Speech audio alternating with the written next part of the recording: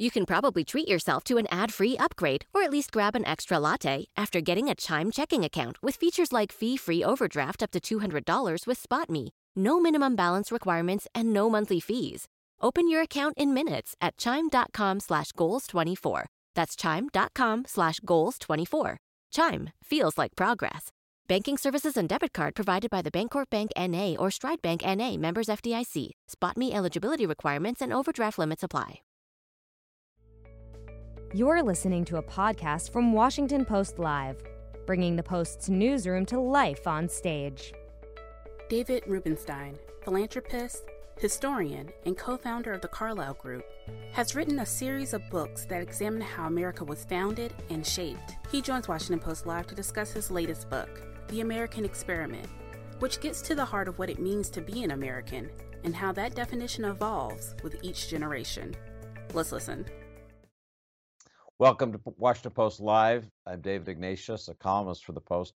Today on our continuing series, The Path Forward, our guest is David Rubenstein, the co-founder of the Carlyle Group, a great private equity firm here in Washington. He's now a television interviewer, a historian, as in this new book, a philanthropist, and as the Greeks like to say, a polymath, somebody who knows a lot about a lot of different things. David, welcome. Thanks for joining us today. My pleasure. Thank you for having me, David. So we're going to be talking about your new book, The American Experiment, Dialogues on a Dream. But I also want to ask, after we've talked about the book for a bit, some, forgive me, I'm going to call them David Rubenstein questions of the sort that you ask guests on your Bloomberg TV show about yourself, which I think will be fun for our viewers. But let's start with the book. The book is a collection of interviews by you of some extraordinary people, historians like Drew Faust, John Meacham, David McCullough, Ken Burns, just a long and extraordinary list. Jazz trumpeter Wynton Marsalis, sports figures like Billie Jean King and Cal Ripken Jr. But in sum, the book is a very upbeat account of America and the American dream. And I want to ask you whether you're as optimistic yourself about where this story is going as the people you interview in the book generally are. Do you have that sense of confidence that this story is heading in the right direction and that we're going to get through this difficult period successfully? Well, as you know, every period of time seems difficult to those who are living through it. We've rarely had 20-year periods of time where everybody says this is wonderful and we have no challenges. There's always challenges. Clearly, we have challenges now, and I'm not saying that they're going to go away easily, but I am an optimist. I guess if you're an entrepreneur, you're somebody that came from modest circumstances and you did the things that I've been able to do with a lot of good luck, you tend to be an optimist. So I am optimistic, but I am not, as you probably know from reading the introduction to the book, I'm not saying that we have a lot of these problems solved. We have some real problems, and we came very close to a dangerous situation, I would say, after the last presidential election. Because of the contesting of the election, the legal challenges, this country went through what I call a stress test. And while it wasn't the most significant stress test we've ever had, that being the Civil War, it was a significant stress test, and it did stress our democracy, and there's no doubt about it. You write in that introduction, David, that there's some U.S. genes, part of our genetic coding as a society, that have protected us: democracy, the rule of law, immigration. You have a list of a dozen or so factors that have made us strong. You're in the business of assessing risk in your life as a business person. What's the risk that our genes will not prove strong enough as the virus that's around us, the virus that's weakening our political culture, gets stronger? How would you assess that?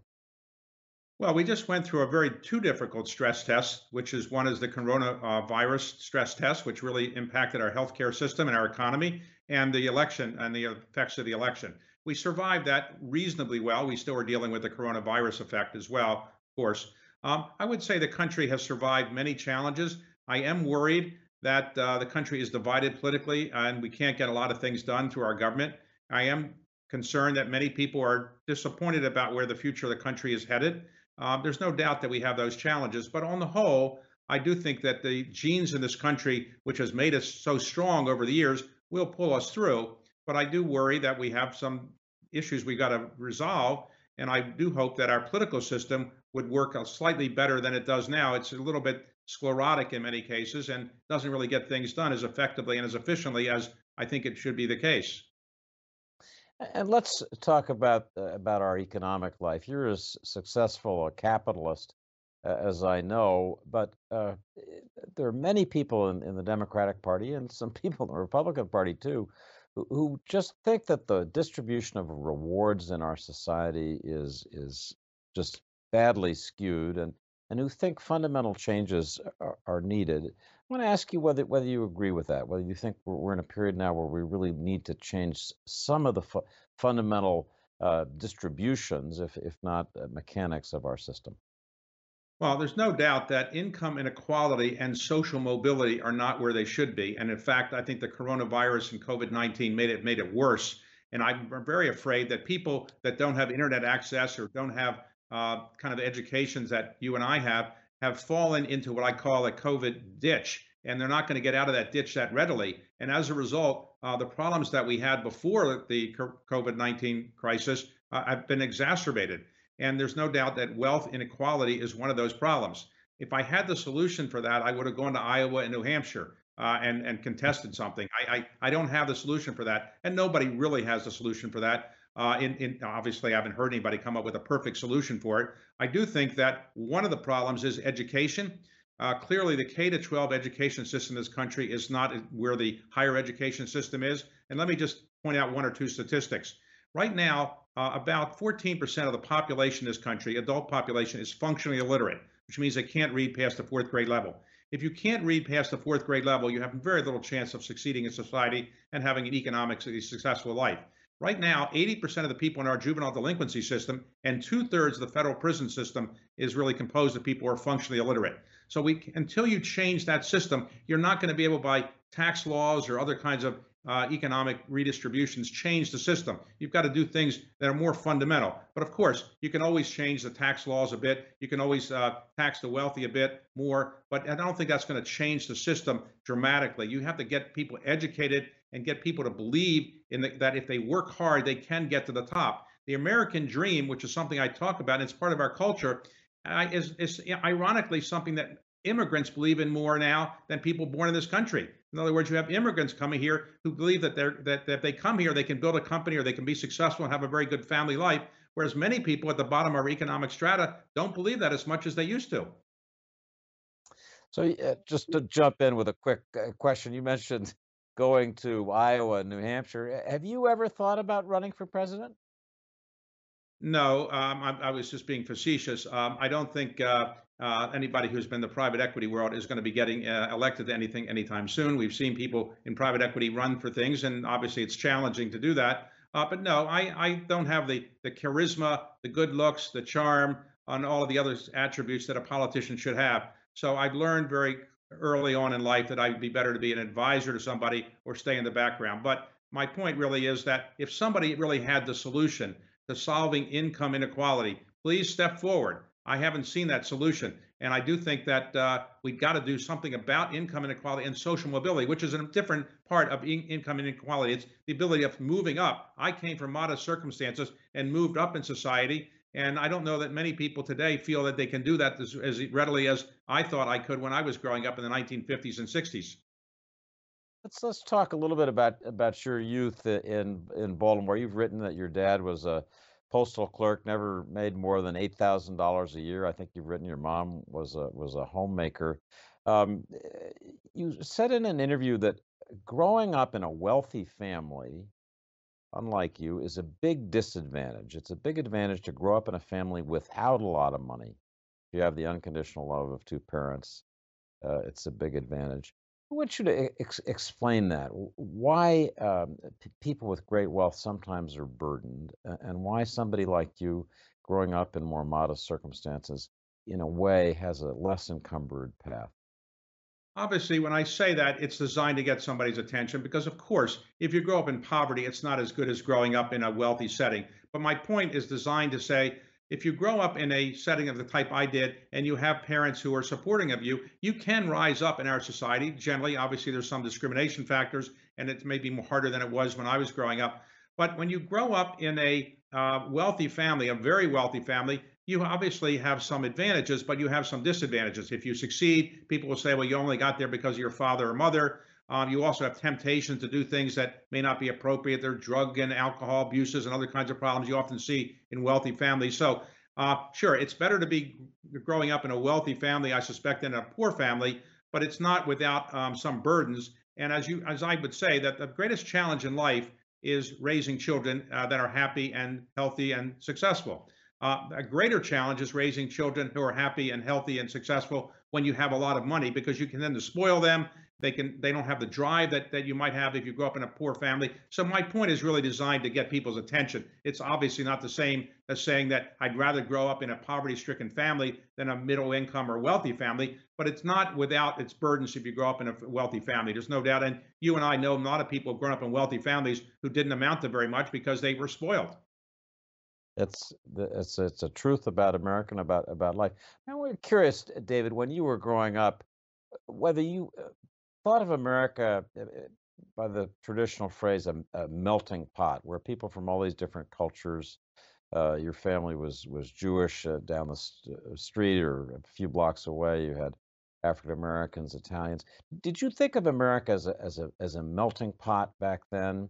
There are different terms now. People say the melting pot's wrong. Really, we're more like a salad. The carrots don't mix with the tomatoes and the lettuce. We're all there in our separate descriptions. Well, how do you think about that way in which we come together to form a common culture? Well, when this country was started, anybody could show up. You didn't need passports or visas. And everybody who was showing up generally was from Western Europe. When people from Eastern Europe, from Southern Europe, who were people who were often Jewish, or people from Asia started showing up, people said, well, we don't want that kind of melting pot. We want a melting pot of Western European people who are British. So they imposed some constraints on the ability to immigrate in this country in the early part of the 20th century. And for some 40 years or so, we really had constraints on what kind of people could get into this country. And we saw the effects of that in World War II, when people who were Jewish were really turned away from this country, despite the fact that they were going to go back to the Holocaust. In many cases, people died who were turned away from this country. So we've changed the laws under President Kennedy, then President Johnson. We began an effort to change the immigration laws. They're better than they were before, not perfect. I do think that we are a bit of a melting pot in this country. People immigrate from all over the world. There's no other country that has as many people from all over the world as we do. We have 46 million people in this country who are immigrants, and 40 million who are children of immigrants in this country, a higher percentage than any other country in the world. I do think it's a bit of a melting pot. On the other hand, when I was growing up, I was living in a Jewish ghetto a bit, because where I grew up in Baltimore, people who were Jewish could only buy homes in certain areas because mortgages forbade you to sell a home to somebody who was black or Jewish. So I grew up in an all Jewish neighborhood, and I didn't really know people who weren't Jewish until I got to be 13 or 14. And so it was not quite the melting pot then. When I went to a public high school, that was a citywide high school, I then saw the melting pot for the first time. So people often say, David, that this society where we prize education, we work hard, the old class barriers that kept people out of great universities, great firms like Carlyle Group are mostly gone. We describe this as a meritocracy, where people's intrinsic merit, their knowledge, skills, adaptability rise to the top. But sometimes people say that this meritocracy can be as intolerant as the old aristocracy was, as rigid, as difficult to enter. I'm curious again what your thoughts are about the society that we ended up creating and living in, where merit is so prized. Well, I think the society does have a gene that really merits and welcomes people who are qualified for the job that they have. But obviously, that's in the eye of the beholder. There's no doubt that sometimes if you know the right person, you'll have an advantage. There's no doubt that sometimes your background might be an advantage under affirmative action or diversity, or not. Either way, sometimes there's an advantage. But on the whole, I think this country is a beacon to the rest of the world, with the idea that if you are intellectually good, you hardworking, you have the ability to build something or try to build something, you can get ahead in this society. In other countries, there's not a similar view. Many times you have countries like England where there's a class structure where it's very difficult to rise from the bottom to the top. And that's true in other countries as well. So we're not perfect. I think merit is good. It does have its downsides in that sometimes you might not be good on a SAT type test, but you might have other skills. And sometimes we look at numbers unduly. But on the whole, I think that this country's focus on merit has enabled us to get ahead in the world. Think about it. We are still a country which is, in effect, the most powerful country in the world 200 plus years after we're formed. Very rarely do civilizations dominate the world in quite the way we have for such a long period of time. You're right. I was also reminded this week that we're still a relatively young country, which is a blessing. So I want to shift now to the fun part, which is where I'm going to ask you some questions that are like those that you wonderfully throw at guests on your Bloomberg TV show and at interviews I've seen you do at other gatherings. So let me just take literally the questions you've asked some of your guests and put them to you. I want to start with Amazon founder, Washington Post owner, Jeff Bezos. You asked Jeff, and I quote here, when you're the richest man in the world, you go into a store, when you want to buy something, do you have to put a credit card down? You just say, I'm Jeff Bezos, and they send you the stuff. How do you do that? And do you carry cash around, or do you carry something? So David Rubenstein, what do you got? What have you got in your wallet? What do you pay for stuff with?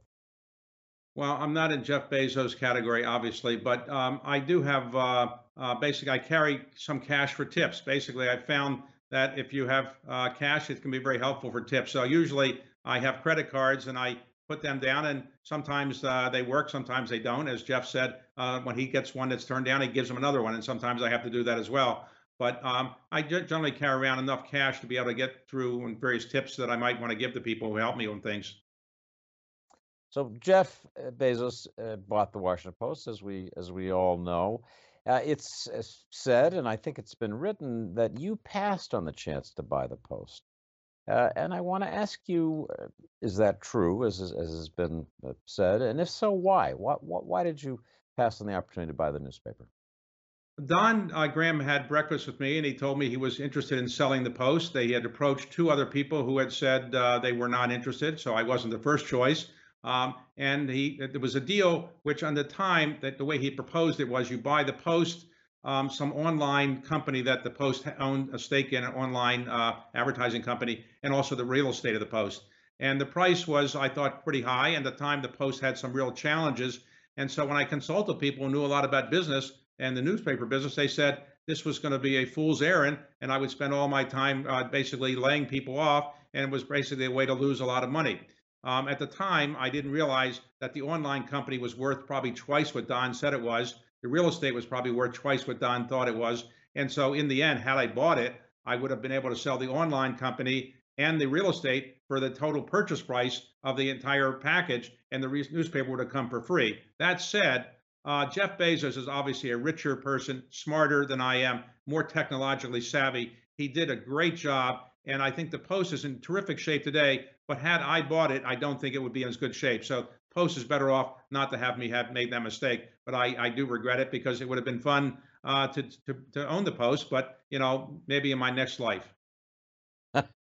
Well, we'll look forward to that. There are other newspapers around, David, that need good owners. So in an interview with Dara Khosrowshahi, who's the CEO of Uber, you said that you had never ridden in an Uber, and Dara gave you a gift certificate. And I want to ask you, have you used it? Have you ridden in an Uber yet? I've ridden in Ubers other people got for me, but I had never used it myself. And I actually, my team got me a Uber software thing, and I have it on my phone. And one time, the car that was supposed to pick me up didn't show up, and I had to show up for a TV interview, and I panicked a bit. And so all of a sudden, somebody said, well, use your Uber. And I pushed a bunch of buttons, and sure enough, a car showed up, and it worked. So actually, it's a great invention, and I wish I had been an early investor in it. One of my friends was an early investor in Uber, and I told him I didn't think it was going to get anywhere, and that was a big mistake. But yes, Uber works quite well, and I haven't used it as much as I should. But now that you remind me about it, I probably should use my button more and press it more. I'll bet Dara's going to send you more coupons. Uh, You asked Dan Gilbert, who is the head of Quicken Loans, owns the Cleveland Cavaliers, has done an amazing job revitalizing Detroit. The following questions, he said, so let me ask you, as I mentioned earlier, you've succeeded in everything you've done that you've more or less touched, and it's pretty impressive. So have you ever failed at anything? And let me ask that of you. What's your biggest mistake as you look back? I have so many mistakes. I don't know where to begin, but I would say in the end, I wish I had been better in advising President Carter when I was in the White House. I probably didn't do as good a job in that, and we obviously didn't get reelected. I wish I had started Carlyle earlier than I did. I wish I had not made some of the investments we did. I wish I had made some investments that I didn't make. So on the whole, though, I'm reasonably happy with where I am, and the thing that I'm, most proud of, I guess, is that my parents lived to see me come from where I came from to where I later became. And in the end, all of everybody's greatest legacy is their children. And so I have three children, all of whom are in the highest calling of mankind, private equity. So what more could anybody want? The That's a wonderful answer and affirming your life choice. You asked Larry Merlo, who was the CEO of CVS. Uh, okay, what would you like your legacy to be? In other words, when you eventually step down in 25 years, or whenever that might be, what would you like people to say? Would you like people to say he was the greatest builder of drugstore companies ever? Or what would you like them to say? And I put that to you. What would you like people to say about David Rubenstein? Well, that he did a good job in trying to give back to the country that made it very possible for him to rise up from very modest circumstances. So, a lot of my philanthropy, David, as you know, has been trying to give back to the country through what I've called patriotic philanthropy, fixing monuments or memorials or preserving documents or things like that, or serving on boards that are national institutions like the Smithsonian and Kennedy Center, National Gallery of Art. So, probably that is what I suspect will be the case. But you would know better than I assume somebody's written obituary for me already, and it probably will start by saying, "Here's a man who helped save the pandas." And I suspect that'll probably be what the lead of the obituary will be. I don't really know, but in any event, I'm very pleased with where I am today. But I am driven to kind of keep doing more. And when you reach a certain age, I'm now 72 years old, an age that I thought was very old when I was younger. I now think it's middle age. When Ronald Reagan was 69 running against Jimmy Carter, I said, President Carter, Ronald Reagan is so old you won't have to worry about him. He can't get out of bed in the morning at 69. Now 72 doesn't seem so old. So I wanted to keep what I call sprinting to the finish line. None of us really know when our brain or our body is going to give out. Sadly, some people younger than me, my friends, died. Some people die at very young ages. You don't know when your time is up. So what I'm trying to do is accelerate the things I want to get done: the philanthropy, the investments, the things with my children, and I try to get them done because you just don't know when bad luck can come along. So I'm really driven to kind of get things done before something falls apart with my brain or my body. You mentioned some of these great philanthropy projects, and they are extraordinary. The pandas at the National Zoo, helping fix the washed up monument after an earthquake, buying the Magna Carta and permanently lending it to the National Archives is pretty good. I'm just curious whether you've got another big philanthropy project in mind in this period, where, as you say, time is fleeting. You want to make sure you accomplish what you can. What's on your agenda? Well, I have a couple of things, but not quite ready to announce them. But one of the things I'm focused on is increasing the knowledge that people have of our country's history and our civics. As you probably know from reading the book, it turns out that 91% of the people who are applicants for citizenship in this country pass the basic citizenship test that you have, which is basically 10 questions. You have to get 6 of them correct out of the 10. The same test or similar test was given to citizens born in this country. And of the citizens born in this country, only the majority of them in one state, Vermont, was able to pass that test. In other words, in 49 out of 50 states, a majority of citizens couldn't pass the equivalent of the basic citizenship test. That means that people don't really know much about history and civics. And the theory of representative democracy is that you have an informed citizenry, and if you have an informed citizenry, you have a better government. So one of the things I'm going to focus on is to get people better informed about our country's background and civics. And I'm not the only person doing this, obviously. Many people are doing it, but I hope to increase my efforts in that regard. So I'm going to sneak in one last question because we're running out of time. You worked in the White House of Jimmy Carter. You were a senior person famous for working hard. Carter is somebody who we recognize as a decent, extraordinarily fine person, but in some ways a flawed president. I want to ask you, based on your political experience, how you evaluate the job that Joe Biden is doing so far as president, and what advice or thoughts you'd offer based on your White House experience, your experience as a writer and historian, somebody who looks at and thinks about America. Give us a brief kind of capsule bit of advice that you think this president might consider. Well, when you look at great presidents, you often recognize that they had majorities in the House and the Senate working with them. So when President Johnson got his legislation through, or even President Carter, while he didn't get everything through, he had Democratic majorities that were pretty considerable in the House and the Senate, and so did Lyndon Johnson and other presidents who were succeeded. Ronald Reagan had majorities in some parts of the House and some parts of the Senate when he was the president.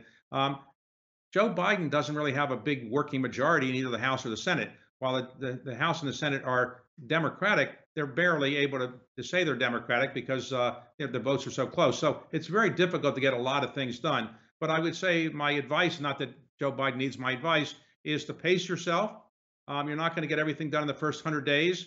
And in the end, explaining things that you want to do to the American people as succinctly as possible and asking for their help is the best thing that he can do. But pace yourself. He's got a long way to go. And I do think that trying to do something to bring both sides together, which he's trying to do, but it's been hard, is the best thing that he can do. If he does not control the Congress in the second part of his first term, he has a second term, the second 2 years, if he loses control of the House and Senate, it's going to be very difficult to get anything done then. So I think he needs to get some things done now and do the best he can to control the Democratic majority in the House and Senate if he's going to get things done the latter 2 years of this first term.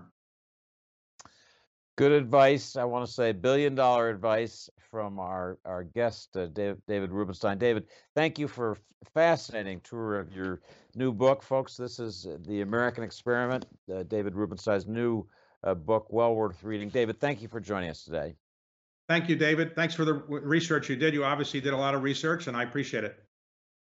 So thanks for watching, everybody. To check out what interviews we have coming up on Washington Post Live, please head to WashingtonPostLive.com to register and find out more information about all our upcoming programs.